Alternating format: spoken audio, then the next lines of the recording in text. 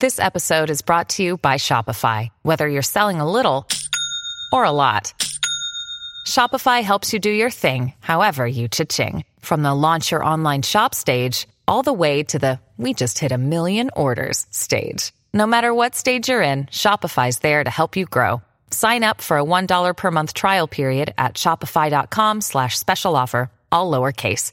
That's shopify.com/special offer.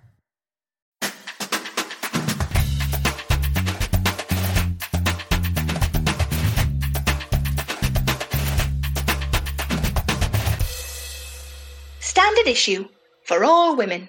Welcome to this week's Sunday Chops, the last Chops of 2020. Now, since the news this year has been an assault on all our senses, we've decided to fuck that off and instead talk about a bit of froth, or more specifically, The Froth. The podcast comedy writer Sian Harries co-hosts with her husband Rod Gilbert, and a lovely time I had chatting to her. Panic not though, this isn't the last podcast of the year. We've got one for you on Wednesday, albeit one without a Bush telegraph. See earlier note about the news.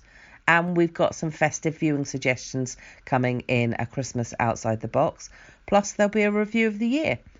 And if you don't want to miss any of that, remember to hit subscribe wherever you listen to your podcasts. We'll be so delighted with you. We won't even expect you to send us a Christmas present this year. Until next week. Hi, I am joined on Zoom by comedy writer and presenter or co-presenter of The Froth, Sian Harries. Hello. Lovely to see you, Sian. And you, love. So nice to see you. How's 2020 been panning out for you so far? It's mad. Obviously, that's a stock answer for this year. I can't believe we're in November. It's odd, isn't it? Like, time has become this weird concertina where it feels like this year has been going on forever, but then I keep going, oh my God, I haven't done anything, and it's November. Yeah. But all the drama has happened. I don't know what's going on. And there's so much news and so much drama that I think maybe parts of me have shut down. Yeah. You know, that kind of, I can't handle all of this, so I'm just going to select stuff. And I think my brain, in order to cope, is only focusing on things that happened in April. And then the rest of it's a bit of a montage, like a quick briefing. I don't know. I spoke to someone who lives in Edinburgh, and I was like, what was that like this summer? And she said, well, the official answer is terrible, but the actual answer is it was great. We had our city for a summer, and it was just us, the people who live there. You could walk down the street, whatever. Yeah, I can't imagine what that must have been like for people who live in Edinburgh and have done for years and years and have never had the month of August to themselves in their own hometown. I just can't imagine it. I went down to Cambridge Town Centre, and this was right during the height of lockdown, and parts of it I was totally by myself, and other parts there were a couple of other people there. It was almost as if you felt like you could do it naked and it wouldn't matter. Did you do it naked? No.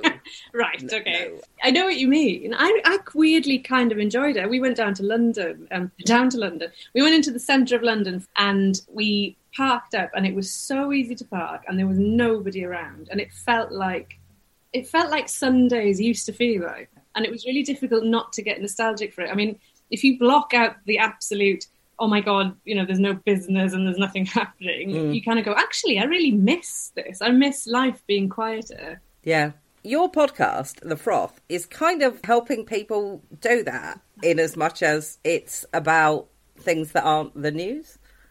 Yes. So tell me what your definition of froth is, just for anyone who might not know. Anything that is silly and ridiculous, things animals get up to. Do you know what I mean? Anything that is not doom and gloom in the news, just ridiculous stuff that everyday people do from across the world. It can be anything. I have a bit of froth, I think, going on in our gardens, because I live in a maisonette, so I can see basically everybody's garden from my lounge window. Excellent. And one of my neighbours appears to be having some sort of decking put down, which makes it sound like I live somewhere quite posh, but I actually don't. And the person who's doing it is 90, if he's a day, honestly. Oh, so he's actually physically putting the decking down? Yeah, he's got a high-vis jacket on. But... Of course, builders always have their bums out, but also 90-year-old men also always have their bums out. The view out of my window at the moment is just old man bum. And honestly, I think if you stare long enough at it, you can probably see through time. How long have you stared at it for? And to the point where I thought, would it be weird to take a photograph, to be honest? Would it be weird to take a photo of this and send it to some of my friends and say, current view? But I think you should. Yeah. I mean, I'm not sure if it's allowed, but I don't know. But that is the thing, isn't it? Because we've been enclosed in our houses for so long. That is exactly the kind of froth we're talking about. Our dog had the runs a few months ago, and the whole street knew about it because there's nothing else happening and everyone is at home. So I was out in the garden and I exclaimed to myself, "Oh, good, it's a firm one," because she'd had the run for 3 days. And over the fence, I heard my lovely next door neighbour going, "What's it like?" And then me saying, "It's quite firm." And then her going, "Oh, good, I am glad." So, things like that are really amusing and sweet and the minutiae of life, so we can still enjoy ourselves on some level rather than just get bogged down in all this crazy stuff that's happening. I think there's been a couple of really lovely examples of exactly what you're talking about in lockdown. Really early in lockdown, the goats that invaded the Welsh village was just amazing. I mean, yeah. Just incredible. What happened to them? Are they still there? I don't know what that was about. It's amazing. Yeah. The thing is as well, Sean, I don't really care what caused it. No, I don't care. It was just... This is amazing. And the other amazing thing is kind of linked to the American election, but it's not, which is how that press conference came to be held in that landscaping centre. It's just insane. It's the funniest thing I've ever heard in my life. And I'm not exaggerating. I think it's the funniest. I think it's actually because of the enormity of everything that happened in the build-up to it. And, and we've had 8 months of enormous stuff. It hasn't quite sunk in how funny that is. I mean, we still think it's really funny. But I was saying to my friend, it's the kind of thing that 5 years down the line, we're going to be in the bath, just remembering that and nearly just drowning, laughing at it. It's that kind of thing, isn't it? Well, hey, you're a comedy writer, so maybe you can actually grant me my one top wish now, which is that somebody writes an urban myths about that. Because I think there is... I mean... Can you? It's so well written as it is. I don't know if you could do anything to it. If you put anything on top of it, it would just crumble. It is so... God almighty. If this year had been building to that punchline... For me, the reason it's funny is it comes from the worst sort of instincts of Donald Trump and also human nature, which is never admit that you were wrong. Just carry on and pretend that everything's all right. And... It's sitcom, isn't it? It's absolute sitcom. It's that awful stuff is happening, but it's not happening because I'm going to have to... It's farce. It's proper, pure farce. There should be a vicar and a French maid. It's that level of madness. Well, actually, to be honest, there's probably... You did have a crematorium and a dildo. What? Oh my God, you just could not write it. Honest to God, so enjoyable. A couple of years ago, I saw Armando Iannucci talking about a book he'd written about classical music. But when it went to the questions, almost everybody just, went, Alan Partridge, Death of Stalin, all of that stuff. He was talking about the death of Stalin and how they had to actually amp that story down because he was so worried that people wouldn't believe it and that people would go, oh, they've got a bit wild with that. They should have left it with just 2 conductors that were drunk. Rather, when in fact in real life, I think they were 3 conductors they had to try and find before they could get it. Yeah. Is that right? And they left Stalin on the floor for way longer than they do in the film. But he just thought people wouldn't believe it. He just thought it was the truth was too extreme. That's exactly true about Trump as well, though. If they ever, as in it is going to happen, when they make a film about Trump, which is going to happen. They're going to have to, I don't know how they're going to deal with it. They're going to have to just say right at the top, every single thing that happened in this is true. Yeah. Rather than this is based on, no, every single thing. In fact, we've had to omit stuff, because you wouldn't believe it. Honestly. Also, I don't think there's time to fit it all in, because that's part of the problem with the news. It's such a barrage that your brain just doesn't have the space to put that stuff, and so people will say to you, have you seen this story? And you're no. And because it was one of 732 really funny stories last week, or really awful stories last week.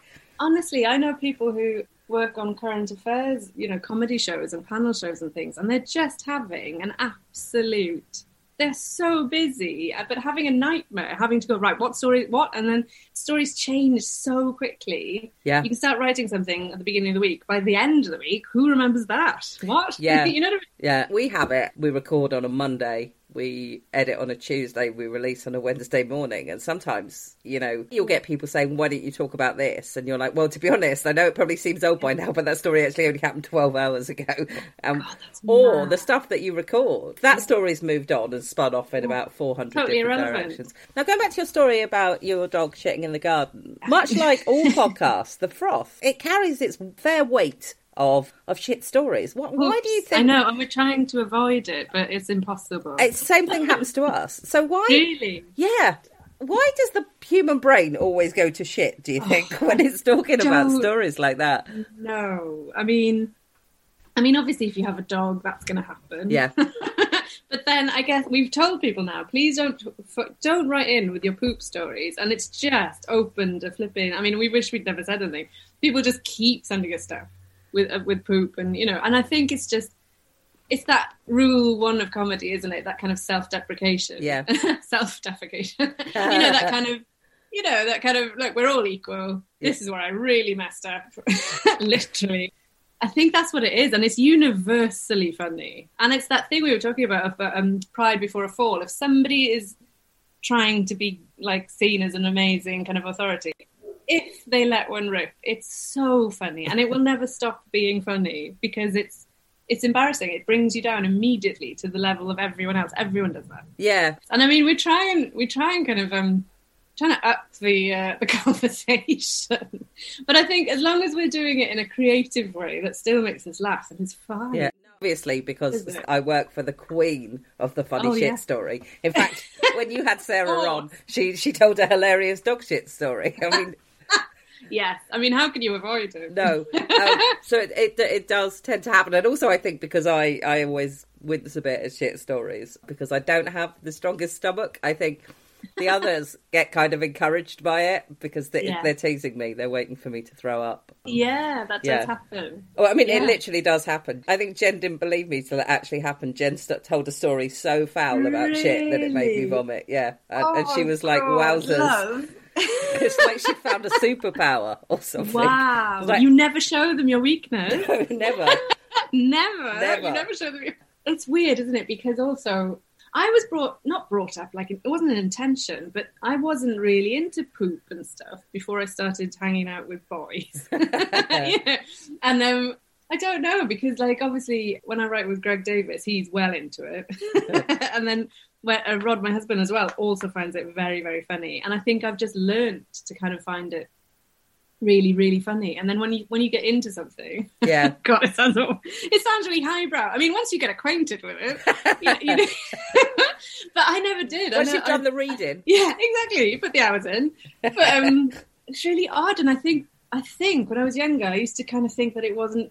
Not consciously, but I didn't think it was very feminine and very becoming. Yeah. It's only recently that I've started to go, it's really fun, isn't it? It's really kind of messing around, and which I find interesting. A friend of mine was writing a book about a history of shit, essentially.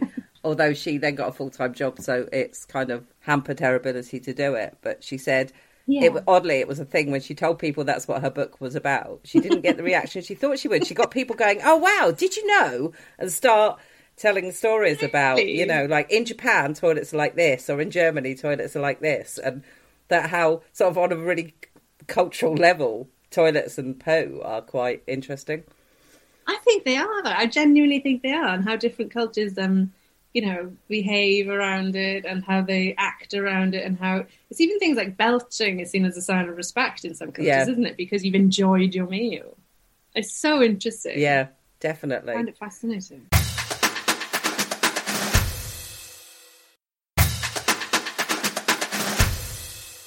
How do you think Wales has been doing in lockdown in the last few months? It's really interesting because I think, on the whole, the people I know are well up for locking down and saving the NHS. There's a very kind of social feel about it, about people looking out for each other and pulling together. And I don't know, it's kind of taken on a sense of national pride, I think, that that they can work together and that they can help the NHS. I think it's been difficult in some areas that have been locked down for much longer than others. And I think as well, there's a lot of anger towards people who maybe are going there on holiday and ignoring lockdown from England. I do think that's happening. But I think on the whole, they came out of lockdown on Monday. So they're just seeing, really. I think they're just going to see how it goes now. It's interesting, isn't it? Because like the Yes Cymru movement is growing. It's growing in momentum. And I think it's been triggered by seeing people not realising how Wales is different. Like they're basically in charge, the Assembly is in charge of their own health. So they have different health legislation to England. And just seeing people kind of not being aware of that and ignoring it and coming on holiday when the areas are in lockdown, I think it's sparked a lot of people to go, actually, we need to take control of this. Yeah. And so that's interesting. I mean, without wanting to reduce people to stereotypes, I feel like the Welsh have a mentality that is more get on with it, and the British have a mentality which is be argumentative about it. Do you? Yeah, I don't know if that's right. That's for good or for bad, but I mean, we do. People say like that, the Blitz spirit and all of that, but it didn't take long for people in this country to be like, I don't like it. I don't want to wear the mask because I don't think this should be happening. Well, I mean, you see, I may get into a lot of trouble about this, but I think I think the Welsh Tories are kind of pushing that angle. That sort of, this is ridiculous. How dare they close the shop that sells scented candles for 2 weeks? I mean, people need it, and and a lot of people, including the scented candle shop owner, going, it's fine. If it means we can lower the death rate, it's fine. We are online. Do you know what I mean? I think it's definitely a political thing. It's so political. Yeah, well, that's I think going back to what we say about stories that are just like. Is that it's nice to have a story that you can look at and you don't even have to engage that part of your brain. You don't have to think, No. If I retweet this, will everyone call me a Nazi because I've misunderstood something in it? Or it's literally just a dog on a sledge. And I don't think... I mean, I'm sure some people can find a reason to call you a Nazi for that. But they would find out that the dog doesn't like sledges and it was forced to go on the sledge. And I think you're really cruel. And oh my God. Honestly, I mean... Twitter, I think, is the bane of my life. Yeah. I love it, but I hate it. Well, it is the source of Dog on a Sledge story. It is the source of so much joy. It's the source of, look at these goats in my back garden. Or the other day, that one about someone who came in and found all their animals had come into the house. And it was like... With the donkeys in the door. Oh, my God, that was amazing. Like vampire donkeys waiting to be invited in. It was like the nativity scene, but in someone's kitchen. Yeah. But at the same time, underneath that, you've got this thing that's like just horrible, and you just argumentative. Yeah, that's what was so refreshing about the election, though. Honestly, can you hear my dog? Yeah. But Rosie, the election, when it felt like for the first time in ages there was a glimmer of hope, and Twitter was actually being quite kind. Yeah. Well, the people I follow were being. Oh, and the people I follow are really kind usually. I don't know how... I don't know. It's just... It felt like there was a bit of hope for the first time. Yeah. And it felt like Twitter used to be. Yeah. Kind of positive and sharing stuff with people you'd never meet in real life and different groups and different cultures. And, it was really lovely. I really loved it. And I'd forgotten how it can be. Yeah. Yeah. I mean, hopefully it can be that again. Although I don't know. I sometimes feel like it's pushed a bit far. I have a definite love-hate relationship with Twitter. Yeah, and because I think it spreads misinformation, and I think that's the worst thing it does. That and Facebook. Oh my God, it's all very well people spreading joy and good information. Not good information. That sounds information that is true that we should be aware of. Therefore, we can change things. Yeah, which I'm sure that's how everyone feels, even people who, of misinformation. But these lies. Have you seen this thing that's just come out today? A Republican who's been pretending to be a black gay guy. Have you heard this? No. On Twitter, he's got... I mean, I don't even know. Right, this is exact perfect Twitter. I've just glanced at it. There's this white Republican who set up a fake Twitter account with an avatar, and he's been pretending to be a black gay guy, saying President Trump has done a lot for me. I hate the Democrats. And he's just blown his cover by saying, I am a black gay guy, but under his other account, which is him in real life, totally white Republican man. So, I mean... Well, that actually happened a lot over the summer. There was about, I would say, 3 or 4 cases of what I can only call another Rachel Dolezal, who were white women in America who were either pretending to be black or Latino and were in positions of education establishments, for example, professors or low-key politics, local politics, and had been saying, oh, you know, I'm Puerto Rican, I'm whatever. One of them had the whole accent and then had been outed, either accidentally outed themselves, like in that situation, or been outed by other people. And I just think, I can't imagine how anyone gets away with it for as long, that people aren't more curious, that people don't ask more questions. I suppose it's not particularly politically nice to say, do you think she's really black? But... And also, like, yeah, exactly. Like, I don't know, how black are you? Are you really black? Yeah. You know what I mean? I don't know. It doesn't cross your mind that somebody's lying about it. Why would they lie? It's just so insane. Yeah. It's so insane. That's what I mean about this spreading of misinformation. And my mum's just gone on Facebook, and my mum lover is, you know, left-leaning, very liberal, lovely and wonderful. But you can already see things filtering in that she... kind of like nothing awful, God, but it starts small, doesn't it? Yeah. That seed where she goes, oh, did you know, Shat? And I'm like, that isn't true. Yeah. It can't be true. Think of it logically. Do you know what I mean? Yeah. And she's like, oh no, you're right, actually, yeah. But how did you get that? And if you liked it, it means you'll get more of it. Yeah. That's how they know you're vulnerable. It's just fascinating, isn't it? For all the mocking people do of media studies, I think it should be compulsory for the over 60s and everybody in school, like, just write media. You learn who wrote that, where's it come from, is it Russia? How to spot a Russian bot. Honest to God. All this news, and it's really realistic, and it's quick, and Jan from down the road has liked it. And you know what I mean? It's very, very easy to manipulate them, I think. So tell me, going back to the froth, going back to good stories and not bad stories, what's your sort of go-to froth story? What's the thing where you just need to tell a story that's funny and isn't particularly about anything? And... It has to be minute and silly and just warm, where something nice has happened, but in a ridiculous way. Yeah, so things like that, but just ridiculous. And also, because of me and Rod and the way we talk to each other and everything, we could literally make something out of anything. That's what it feels like. Yeah. You know, so you're like, well, you just question everything, and Rod is so contrary. We can bicker over anything. Like, you give us anything, we can bicker over it. I was going to ask about that, because obviously you've worked together in the past, but now you are working together in your house on a podcast. Is there a risk? Lockdown. Is there a risk of TMI? Is that something you worry about? No, well, maybe. Because I guess, as you know, no, I think we're quite good at it. Because we used to do a radio show together.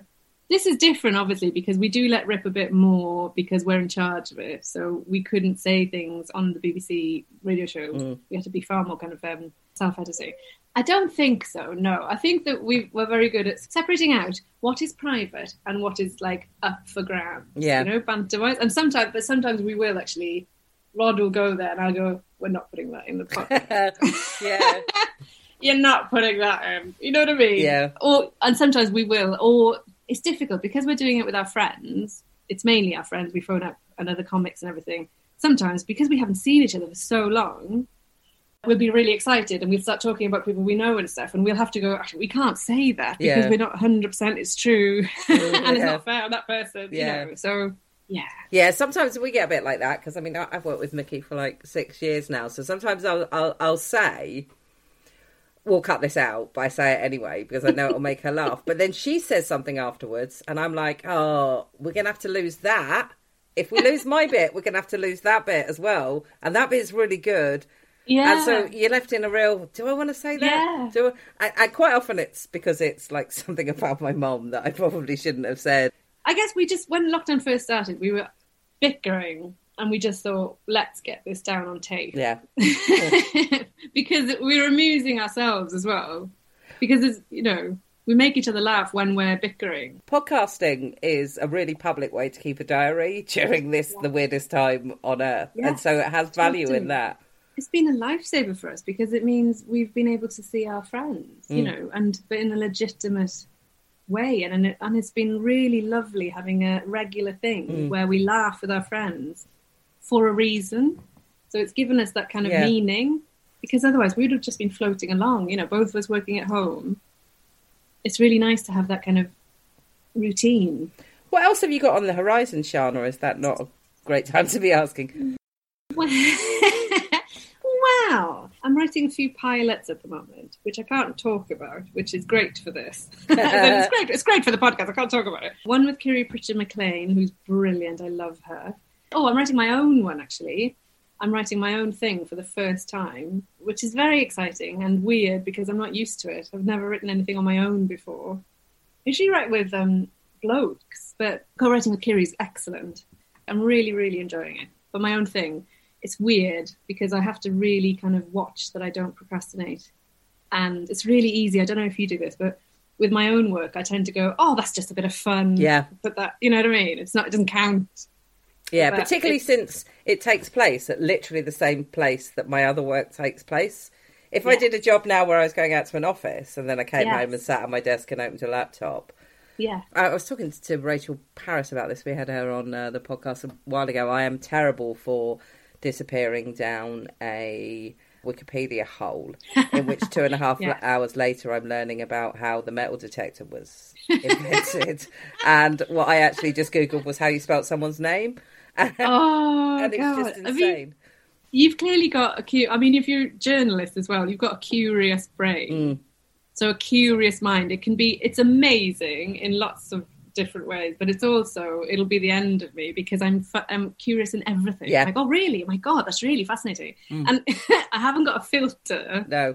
I will find anything funny or interesting as long as I spend enough time with it. Yeah. Oh, absolutely. I mean, talking about funny stories, when I was listening to, I don't know what it was that you said in an episode of The Froth, but it made me think of a story that my brother had told me. Right. And my brother and I are dreadful because we laugh at exactly the same stuff, and therefore we have to, if something's funny, we have to ring the other person immediately. It doesn't matter what they're doing. You're like, oh my God, lovely. You'll find this hilarious. Yeah. And he works in a hotel, so he has a lot of stories that are just wild and inappropriate because all human life happens in a hotel. Perfect. And a couple of years ago, he rang me and said, something really odd just happened. And I was like, what? And he said, I was on the front desk and someone came up and said, found this handbag in your bar. He said, so he was like, all right. And so he took the handbag and he thought somebody would be along. He said, and after about half an hour, he thought, just for the sake of a security check, I should probably look and see what's in the handbag, just in case, And he opened it up and he looked in it. And I actually sent him a message today to clarify whether or not I was correct. And in it, he found, I've got it written down here, a tape measure, a length of garden hose, a tub of Vaseline, and a signed photograph of Judi Dench. That was all that was in it. And whatever it was I was doing, I could have been doing anything. He was like, stop what you're doing now. Something hilarious has happened. Hang on, a tape measure? A tape measure. A hose a length of garden hose. He said about a metre. Vaseline. A tub of Vaseline. And a signed photo of Judi Dench. Oh my God. Yeah. Who knows what that person had planned for their afternoon, or how disappointed they were when they got home and went, oh my God, where's my bag of tricks? That is incredible. I know, exactly. Oh my God, I've left it at the hotel. Yeah, I can never go back. I can never go back. What if it was Judi Dench's handbag? I mean, it's a possibility. And she'd already signed it. She keeps some in there in case anyone asks. If someone thought it was Judi Dench's handbag. Well, it's clearly hers. I mean, we better phone her up. Imagine. Email her She's agent. Filth. Yeah. Oh my God. I used to run a film festival, and we ran a film festival for kids and young people in the Welsh Valleys, and we held a screening once in a little cinema in one of the Welsh Valleys. Amazing cinema, like one of those old, beautiful, faded, glorious old cinemas. But in the staff room, totally bare, nothing in there, right? Apart from on the wall, one of those postcards of a penis with shades on, right? and a framed picture of Richard and Judy. Somebody had cut out of a magazine. And then underneath it just said Richard and Judy, but the R was missing. So it said Itchard and Judy. And it was like, who's in charge? You know, where's the staff? Oh, it's so funny, isn't it? When random stuff, yeah absolutely. Yeah. What is going on there? Sian, this has been brilliant. Tell me where can people find you and where people can find the Froth? Well, I'm on Twitter, obviously, like all the time. So I'm at Harries _. Great. And the Froth, you can listen to it on all the usual places, so iTunes, Acast, everything like that, and it's called the Froth. It's really good. We're enjoying it so much. Yeah. I think it's getting better and better, and it's a lot of fun to listen to. Thanks.